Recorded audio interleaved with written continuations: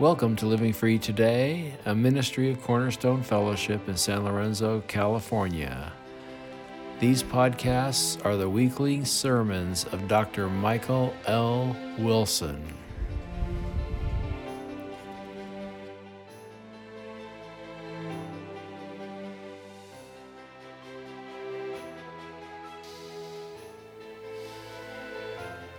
Please open your Bibles to Mark chapter 3. This is a miracle of healing the withered hand, is kind of how it's talked about in the Bible. It is in all three Gospels, Matthew, Mark, and Luke. If you have a Bible with titles, right above chapter 3, it says, "A Man with a Withered Hand." Now first I want to tell you, as you look that up, that there is a TV show. It's a TV show called The Chosen. Funny thing about this TV show is it's not on TV. It's called The Chosen, and you get it by going to a website or getting an app for your phone or tablet. And it's a group of people, of Christian people, who are putting together a serialized show, they call it a TV show, of the life of Jesus. And they take all four Gospels, and if he said something different in all four Gospels, he says all those things in the TV show, and they add things to fill it in that Jesus would probably do. And I'm going to show you a short 2-minute clip of the healing of the withered hand, just so you can get an example of this. You say, I want more of this, then you go to thechosen.tv on a web browser, and you can watch what is out currently.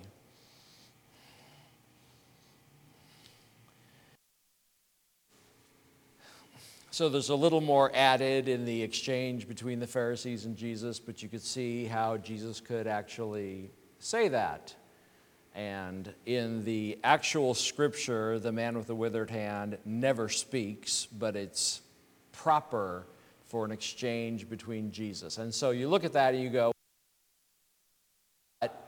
it does fit and it doesn't blaspheme the name of Jesus, what they're doing. And so if you want to see the Gospels come to life, go to thechosen.tv on a web browser and you can see it.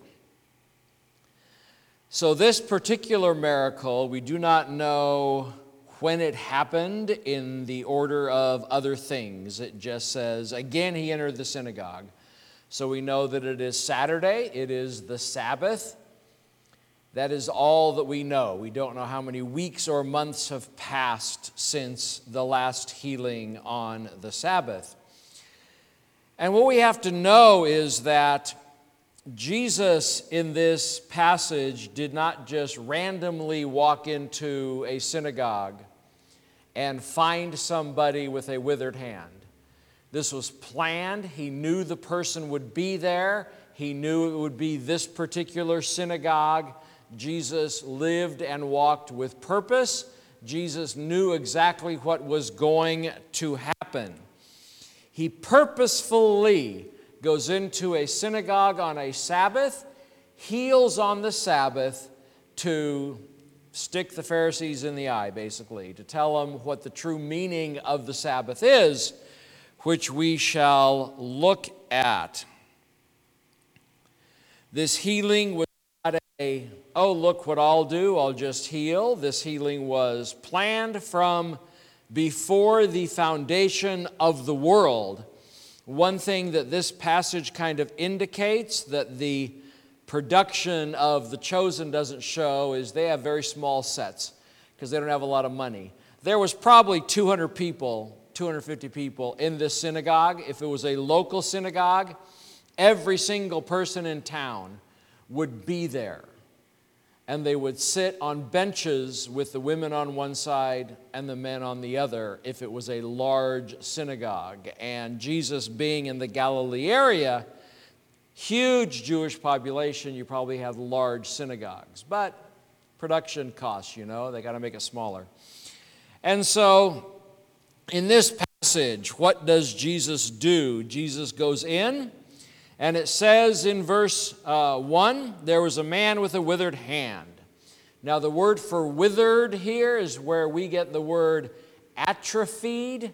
The idea is, if you've ever seen a plant and its leaves are brown and wilted, it was that sort of thing. What we would understand today is that there was probably some blood flow problem. There was probably some nerve damage. We do not know if this was from an accident or a disease or perhaps even a birth defect, that this person had a withered hand from birth for a long, if it happened recently, for example, then you have the opportunity for gangrene to come into the hand, that eventually, if it was left untreated, if it was left with bad blood flow, they would eventually have to amputate the hand, okay?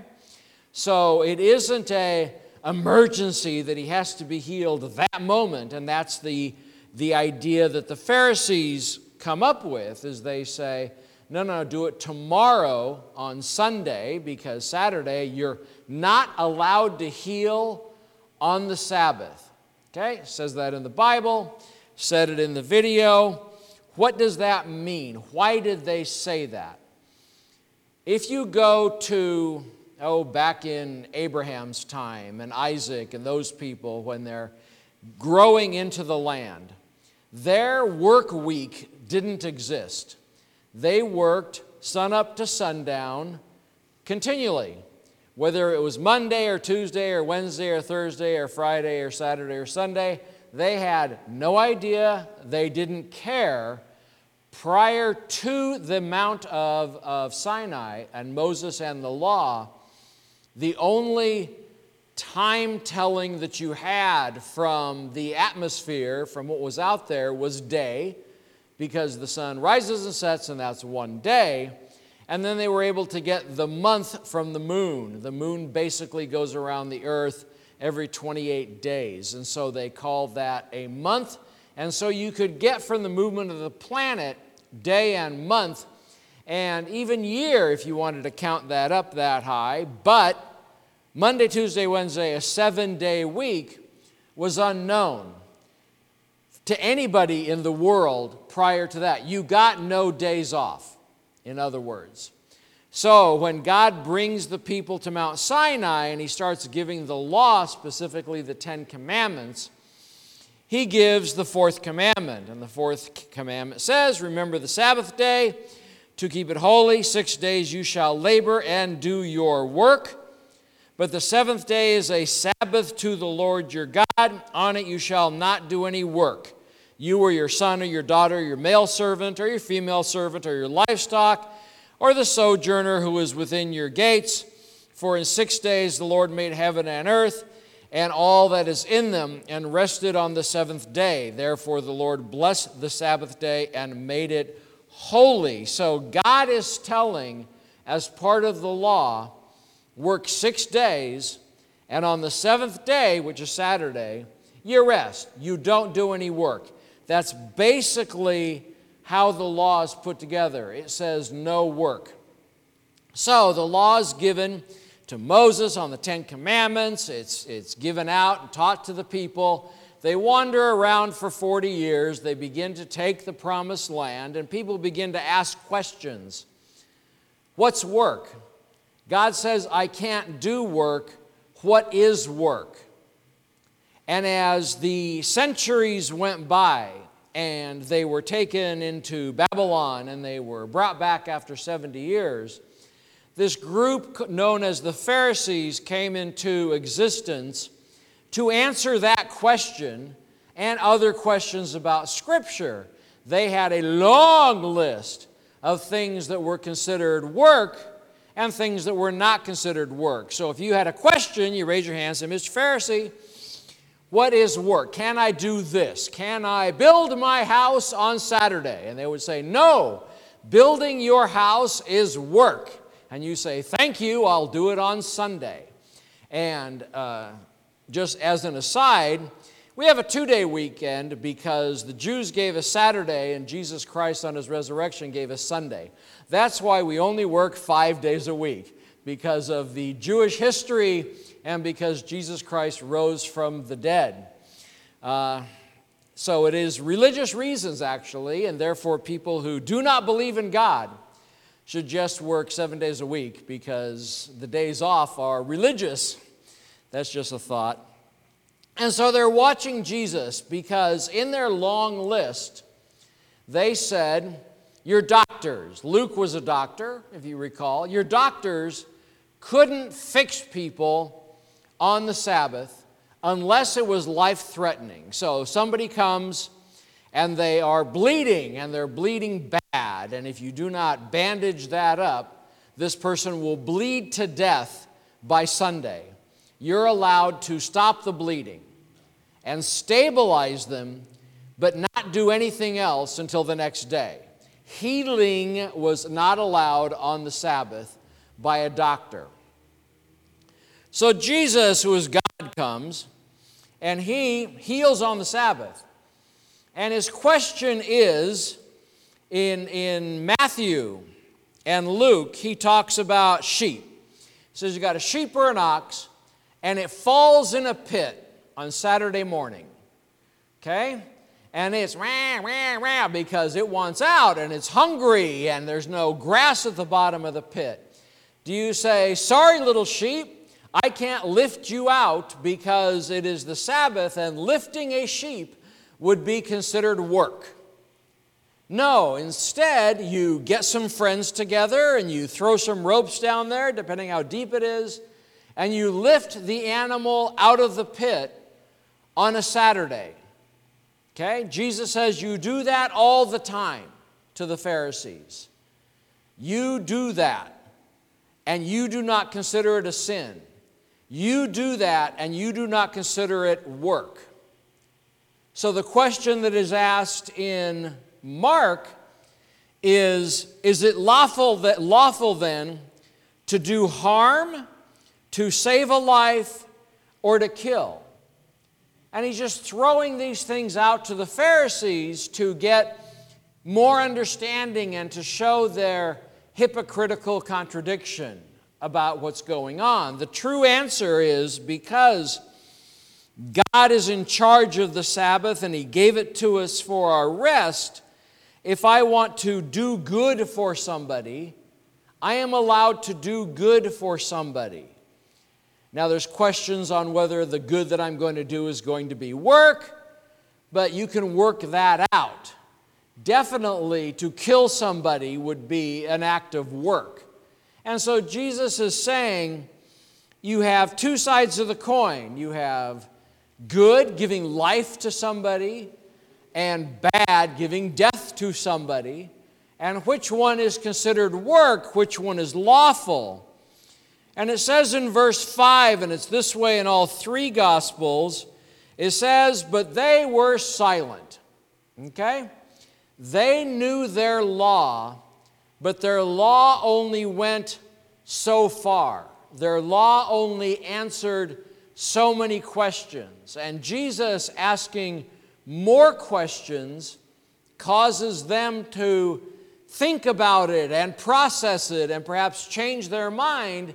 But they're never going to change their mind. They are stuck in what they've made up because the law is written down. You can find a Jewish person today and say, let me see your Bible. And the Jewish person will pull out their Bible, and it will be exactly like our Old Testament. Okay? The only real difference is they have Samuel. We have 1st and 2nd Samuel. They have Kings. We have 1st and 2nd Kings. They have Chronicles. We have 1st, 2nd Chronicles. We divide books that are long in the Old Testament. They do not. They are just long books. Okay? But the words are in the exact same order. The books are in the exact same order. The teaching is exactly the same. If you know Hebrew and you get a Hebrew scroll and you read it, and you read your English ESV Old Testament, it's saying the same thing. It isn't that the teaching of the law changed radically when Americans got involved and printed their own Bibles. It has been the same for thousands of years. And what the Pharisees did was they created 2 layers of oral law. If you know anything about oral law can change. Okay? If I am in a different mood, this law that I'm speaking can have different words. And so they created unwritten law that only they knew, that was kind of secret, and that in doing that they were able to control the population out of fear. And so Jesus is asking the question to the Pharisees, and it says in, verse 2, and they watched Jesus to see whether he would heal on the Sabbath, so that they might accuse him. And the word for watching is intently staring. There's a bunch of them, and they're just staring at Jesus to see if he's going to trip up somewhere, or say a bad word, or do something so that they could accuse him. Their goal is not to see if this guy is God so they can worship him and serve him.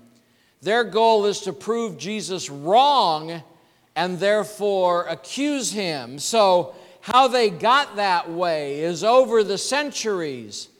They had in their mind what God should be like, how God should function and act, what God should do for me and do for my enemies, how God should function in the world. They created this mindset, and instead of opening their Bibles, which they had scrolls, open their Bibles and read what God said about himself, they put their Bibles on the shelf and said, God must be this. And they built most of it out of Jewish history and out of Jewish teachings of, what Abraham talked about and Isaac talked about and Jacob talked about and the 12 tribes and what happened in the various stories of the Old Testament. They interpreted God through those stories.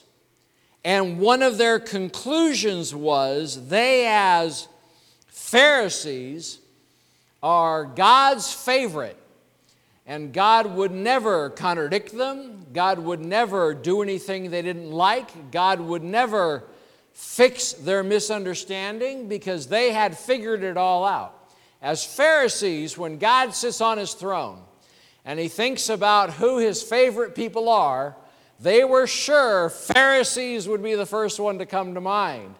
And therefore, when somebody like Jesus, who is God incarnate, the Pharisee says only God can heal, and Jesus says, interesting point, because Jesus is God and he can heal. And he can heal on any day of the week he wants. Because he is God, he wants to alleviate our suffering. He wants to make our lives better. Ultimately, bring us salvation. But on the way, he wants to make our lives better. And so in being silent, you could say, well, they knew they were beat, or they didn't understand what Jesus was saying, or whatever the reason was, they were silent because Jesus gets angry at them. Most likely their silence was such hatred for Jesus, they didn't want to engage. Such hatred for Jesus, they didn't want to participate in what was going on. They didn't give Jesus the time of day. And so it says in verse 5, and he looked around with them with anger, and anger at their setting Jesus up. Some people have said that they probably brought the guy with the withered hand into the synagogue to force Jesus' hand to do something. Well, setting Jesus up, making Jesus do something, telling God what to do instead of listening to God, he gets angry. But he also says, grieved at their hardnesses of heart. These were the people that knew the Bible more than anywhere. They were professional believers. They were professional studiers of the law. When they were done with their job in the field or whatever, they would go home, and we might go home and turn on the TV. They would open a scroll, and until the candle went out or until they were so tired they had to go to sleep, they would study the Bible all night, every night. They knew it backwards and forwards, but their interpretation of it, their interpretation of what it means and how it's going and all that kind of stuff was totally from their sinful hearts. And so they had an opportunity. If the Pharisees were really into God, the way the Bible talks about God, then when Jesus comes, they might do some investigation and say, wait a minute, he's born in Bethlehem. The wise men did some investigation. They found out he was born in Bethlehem, and lo and behold, that was all the evidence they needed. That and a star was the only evidence they needed to say Jesus was the new king. The Pharisees didn't even ask those questions. They just said, Jesus doesn't do what we want him to do. Jesus doesn't talk about God the way we want to talk about God. Jesus doesn't follow our rules. Therefore, Jesus is bad, and Jesus has to be destroyed. And so they are, from Jesus' point of view, Jesus is sad, because they're a sad group of people. And we can look at some of the people, perhaps friends we know, who just out of hand just totally reject God because something happened that they didn't like, or somebody said something, or they were hurt in a church, or something happened that they said, well, if God is God, he should have fixed it or prevented it. Even though nowhere in the Bible does it say the purpose for God to exist is to make us happy. But yet there are many, many, many billions of people today who look at God and say, that's what I need to believe, while looking at a true picture of God. In the Gospels and in the Old Testament, we see that God is out for two things. He's out for his glory. Everything that is happening is his glory. And we say, but how can this glorify God? You'll see someday. Someday God is going to remove the veil when you're in heaven with him, and he's going to show you how these various wars and dictators and tyrants and killings and all this give him glory. And I think one way it does it is that in the end he wins.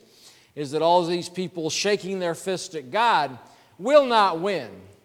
God is going to win. Jesus won in this exchange with the Pharisees. And the other thing that God is very interested in is your sanctification. God wants to make you holy like he is holy. God wants to make you holy like Jesus is holy. And his working out of things to an unholy person. I'm unholy and I'm unrighteous. Okay?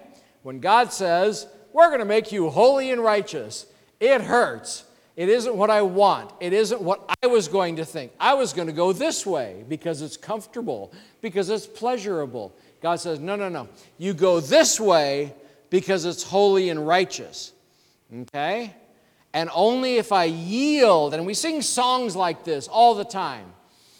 Whatever you want, God, go ahead and do it. Okay? I'm the clay, you're the potter. Have your way with me. We sing these things, and what this means is, when we sing this, is that when I want to go this way because it's comfortable, because it's pleasurable to my mind, and God says, no.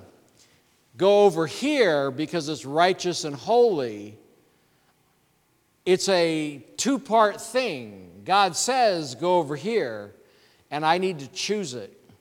And when I choose it, I am letting God have his way with me, and I am participating in the sanctification, in the holy making. And so what do the Pharisees do? They're all mad at him and stuff like that. So in verse 6, The Pharisees went out and immediately held counsel with the Herodians against him, how to destroy him. The Herodians were pagans. The Herodians were followers of King Herod. They followed the Roman religion, the pantheistic, polytheistic religion. Jesus was nothing to them. The God of the Bible was nothing to them. They were unbelievers. They were pagans. They were followers of a false religion. And supposedly these godly people, these Pharisees, contract with the world to destroy Jesus, because they cannot come up with a biblical reason. They cannot come up with a godly reason to destroy Jesus. So they hire thugs who do not believe in God, who are going to help them eventually put Jesus on the cross. So Jesus heals who he's going to heal based on his compassion and his mercy. In this passage, the guy with the withered hand doesn't even talk. He didn't ask him if he wants to be healed. The person doesn't ask to be healed. There's no conversation about faith. There's no conversation at all with the guy with the withered hand. Now, we believe that they probably talked a bit. I mean, Jesus is not a hard-hearted guy. But there, in the Bible, what the guy with the withered hand says is inconsequential to the story. That's why it's not there. And Jesus, being the focus of the story, is the one who healed the withered hand in order to show his love and compassion and increase the tension with the Pharisees. Even at this point, Jesus knows his point of being here is to go to the cross. So he can't play nicey-nicey with the Pharisees, because if he played nicey-nicey with the Pharisees, they never would have killed him. Okay? So he has to have conflict with the Pharisees, while true believers get compassion and love and mercy. Let us pray. Lord God Almighty, we just praise you for your love. We praise you for all the things that you give us, the blessings, the grace, the mercy, all to make us holy like you are holy. Lord, we praise you for that, and pray that as we are given all manner of choices this week, that we will not side with the world, but we will side with you, to your glory and to our sanctification. Lord, we praise you for all of these things, and ask your blessing upon the remainder of the day, and we ask this through the blood of Christ. Amen.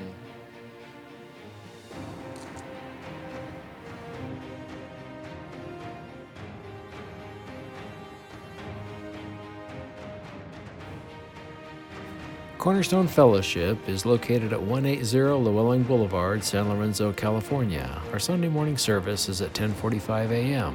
Our website is livingfreetoday.org, and our phone number is 510-278-2622.